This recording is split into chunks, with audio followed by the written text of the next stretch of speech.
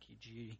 We're starting a new series this morning as we're going to look in the book of Daniel. But actually this morning our scripture reading is from Matthew 24, starting at verse 4. And I'm going to say a word. Last night we went to the Appalachian Fair, and what a blessing. We got to hear For God and Country, and then Francesca Battistelli. So talented, but what really blessed me was not just the music, it was their hearts. These artists who are so talented love the Lord. And I left thinking, man, it just thrills my heart to see these talented, gifted people submitting all that to Jesus and saying, you are the reason I'm so blessed. Anyway, it was a great blessing. And poor Francesca, she was sick, but still could sing better than 95% of the rest of us. So that was a great blessing. All right, Matthew 24, starting at verse 4. I ask you to stand in God's honor as I read the text aloud. Jesus answered, watch out that no one deceives you, for many will come in my name, claiming I am the Christ, and will deceive many. You will hear of wars and rumors of wars, but see to it that you are not alarmed. Such things must happen, but the end is still to come. Nation will rise against nation, kingdom against kingdom. There will be famines and earthquakes in various places. All these are the beginning of birth pains. Then you will be handed over to be persecuted and put to death, and you will be hated by all nations because of me.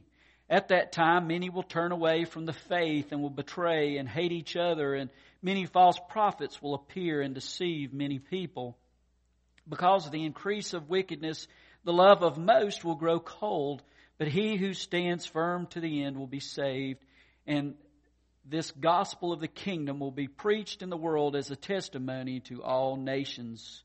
And then the end will come. So when you see standing in the holy place the abomination that causes desolation, spoken of through the prophet Daniel, let the reader understand. Let's pray. Father, as we come to you, Lord, there is a hope, God, among your people. There's a big mess out there. There's brokenness, there's sin, there's rebellion. It's not right, Lord. But the truth is you're coming back. And Father, we rest in that. We trust in that. We hope in that. And as we start this study in the book of Daniel, Father, may our hearts be drawn to that fact, Lord, that you will return and things will be as they always have been meant to be, Lord. So just guide this time together. And Father, what a miracle for me to try to cover the big picture of prophecy in less than 30 minutes. But we pray, Father, that you might guide our time. In Christ's name we pray. Amen.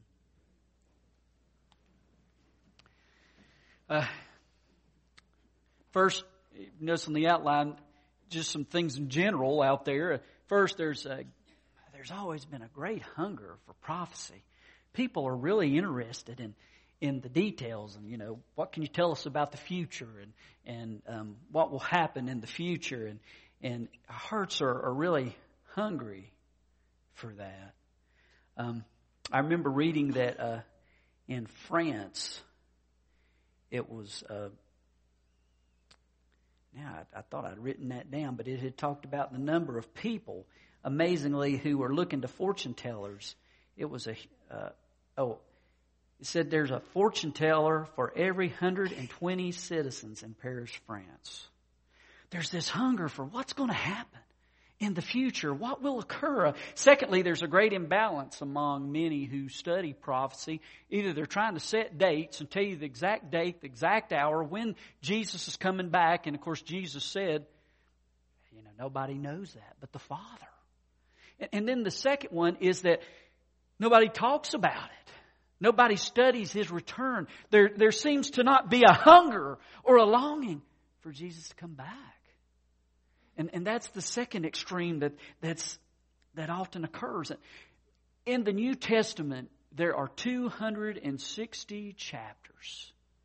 And in those 260 chapters, 318 times it talks about the Lord's return. It matters. The Scriptures itself speak a lot about the fact that our Lord is coming back, that He's returning, and so it does matter. And I want you to notice here in verse 15 of this text, I think it's worthwhile as we close that section of Scripture, and it says, see, when you see standing in the holy place, the abomination that causes desolation, spoken of through the prophet Daniel. And I want you to notice here that last phrase, he said, let the reader understand. In the Amplified, it says, let the reader take notice and ponder and consider and heed this. In other words, may we understand what God has to teach us, what He wants to reveal to us through the book of Daniel.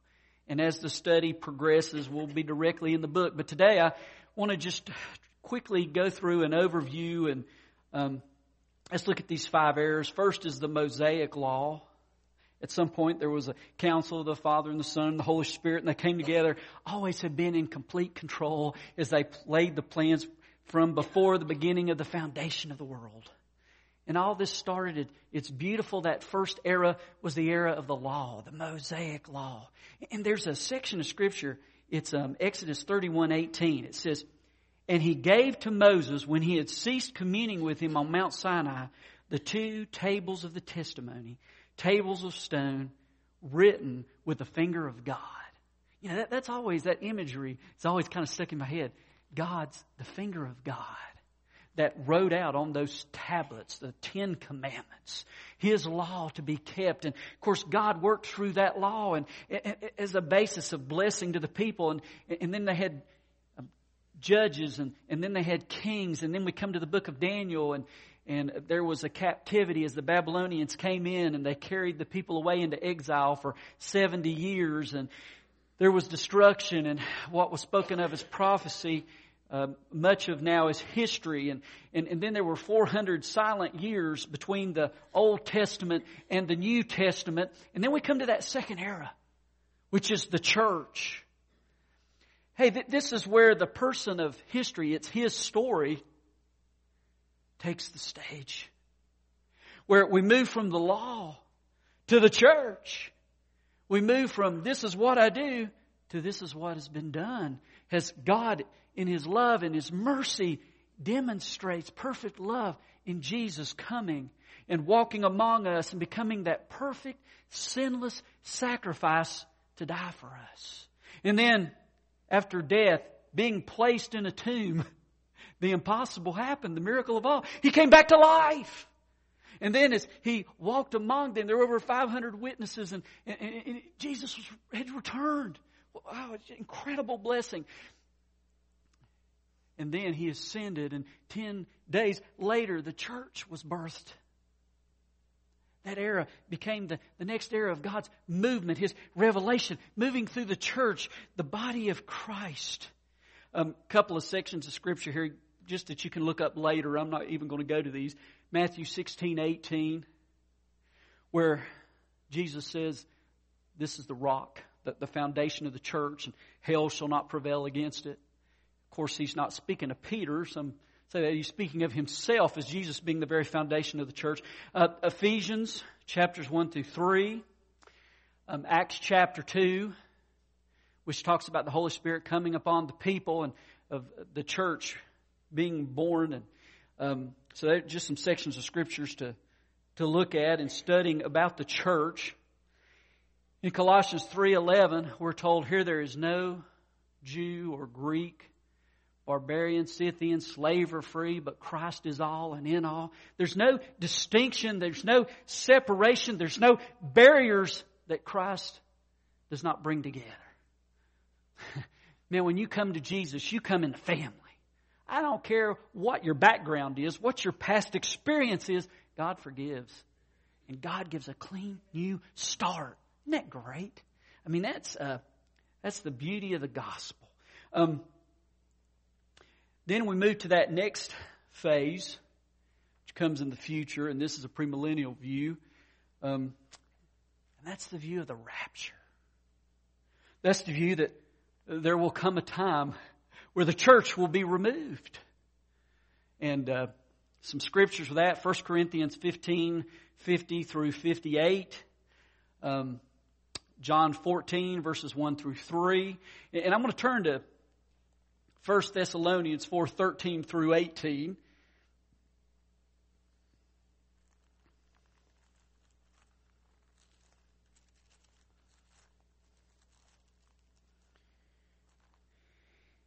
He says, "Brothers, we do not want you to be ignorant about those who fall asleep, or to grieve like the rest of men who have no hope.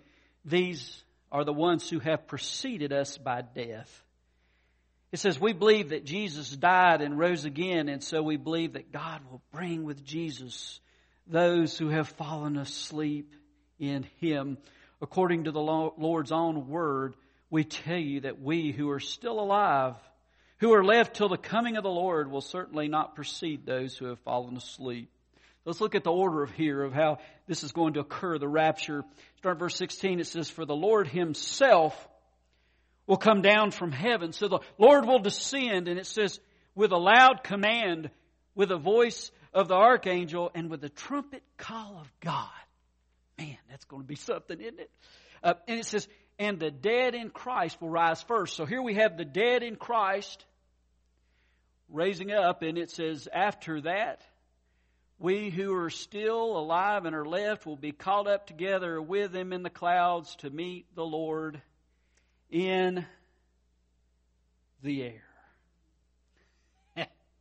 There's going to be that heavenly meeting where those who have preceded us in death, and if He chooses to return before death for you, then you'll get to meet them together, and then we're going to head up. Notice what it says, "After that, we who are still alive and are left will be caught up together with them in the clouds to meet the Lord in the air, and so we will be with the Lord forever." That's a picture of the rapture. And then look at that last phrase. I love that. Verse 18 says, "Therefore encourage each other with these words." Man, we need to be talking about this. It's coming. The rapture, well, there will be that time where those who have trusted Jesus Christ will be taken forth from the pain and the suffering that awaits, the heartache that comes. And that's the next phase, which is the tribulation period. Just to write down in notes, Daniel, 4 chapters here, chapter 2, chapter 7, chapter 9, chapter 11. Matthew 24, 21 through 24. And Revelation chapters 13 through 19. The body of Christ, the church, has left not just the building, left the planet. And so what's left is chaos and pain. And what's left is a lot of turmoil. Will anybody be saved during that time? Well, as you look through the Scriptures, the answer to that is yes. And there will be those who die for that decision to follow Christ. There will be great suffering. On the stage at that time will be a guy that's described of in the Scriptures as the beast. There will be this treaty in the Middle East where once there was fighting, once there was despair, and this one will rise up and he will be all powerful and he'll be charismatic and people will flock to him saying, "He is the hope, He is the answer." And during that time, there's going to be a new financial device that we speak of as the mark of the beast. You have to have this mark or you can't get any money. If you don't have this mark, it's very difficult for you to survive because you don't have what you need in order to trade for food and for basic needs. And the PR man of the beast will be the false prophet. And the devil, Satan himself, will be the power behind all of this. The world will love this guy.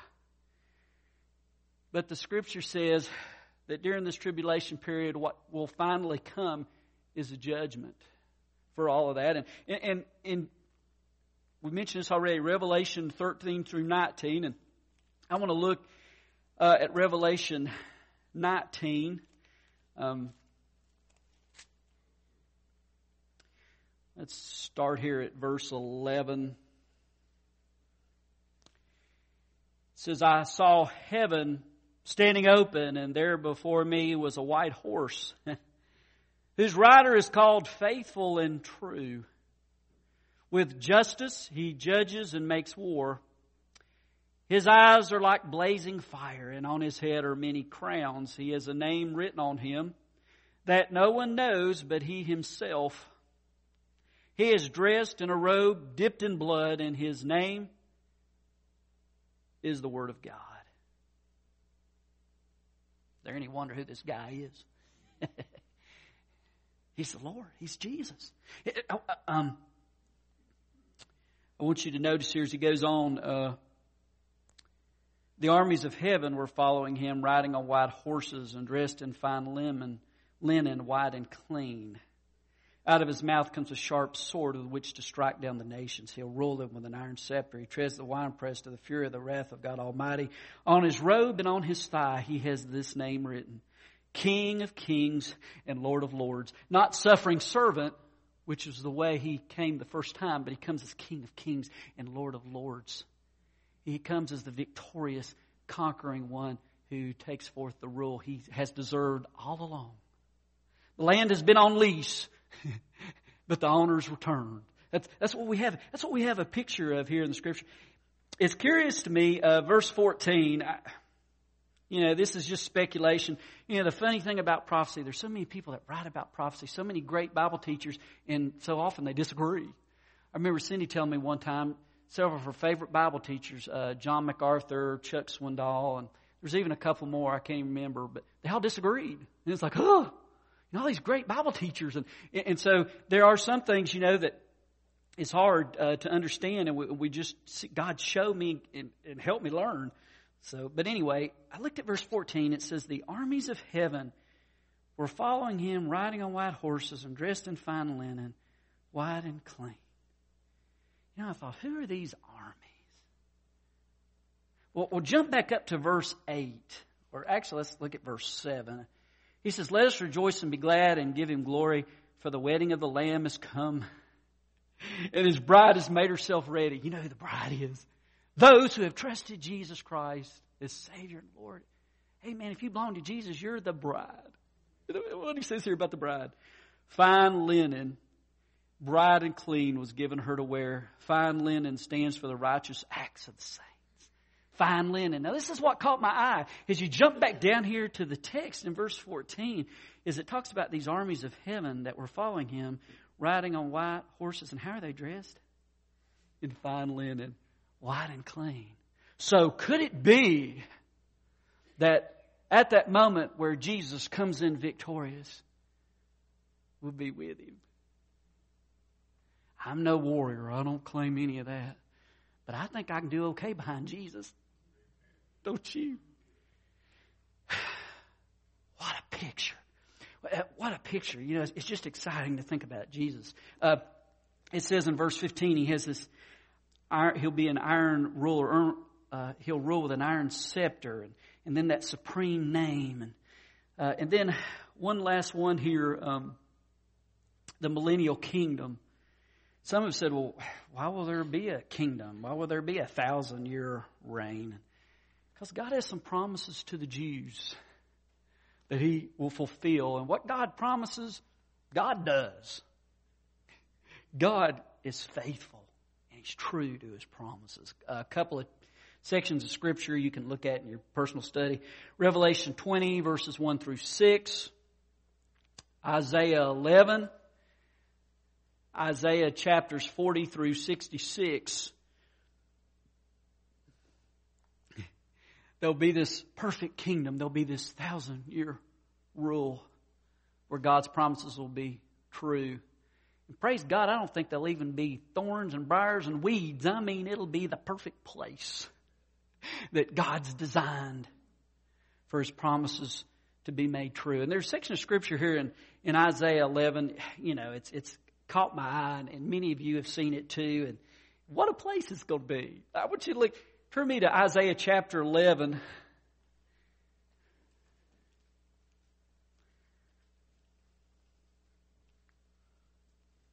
We're going to start at verse 6.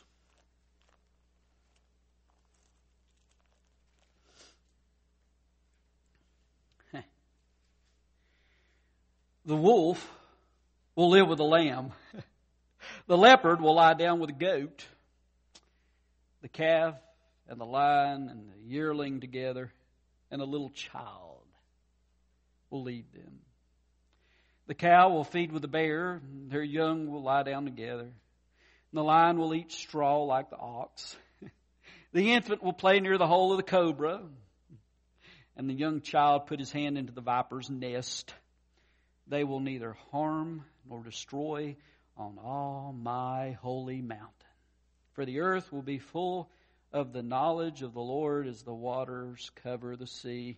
In that day, the root of Jesse will stand as a banner for the peoples. The nations will rally to him, and his place of rest will be glorious. Hey man, this is a picture where once what was danger, there's healing.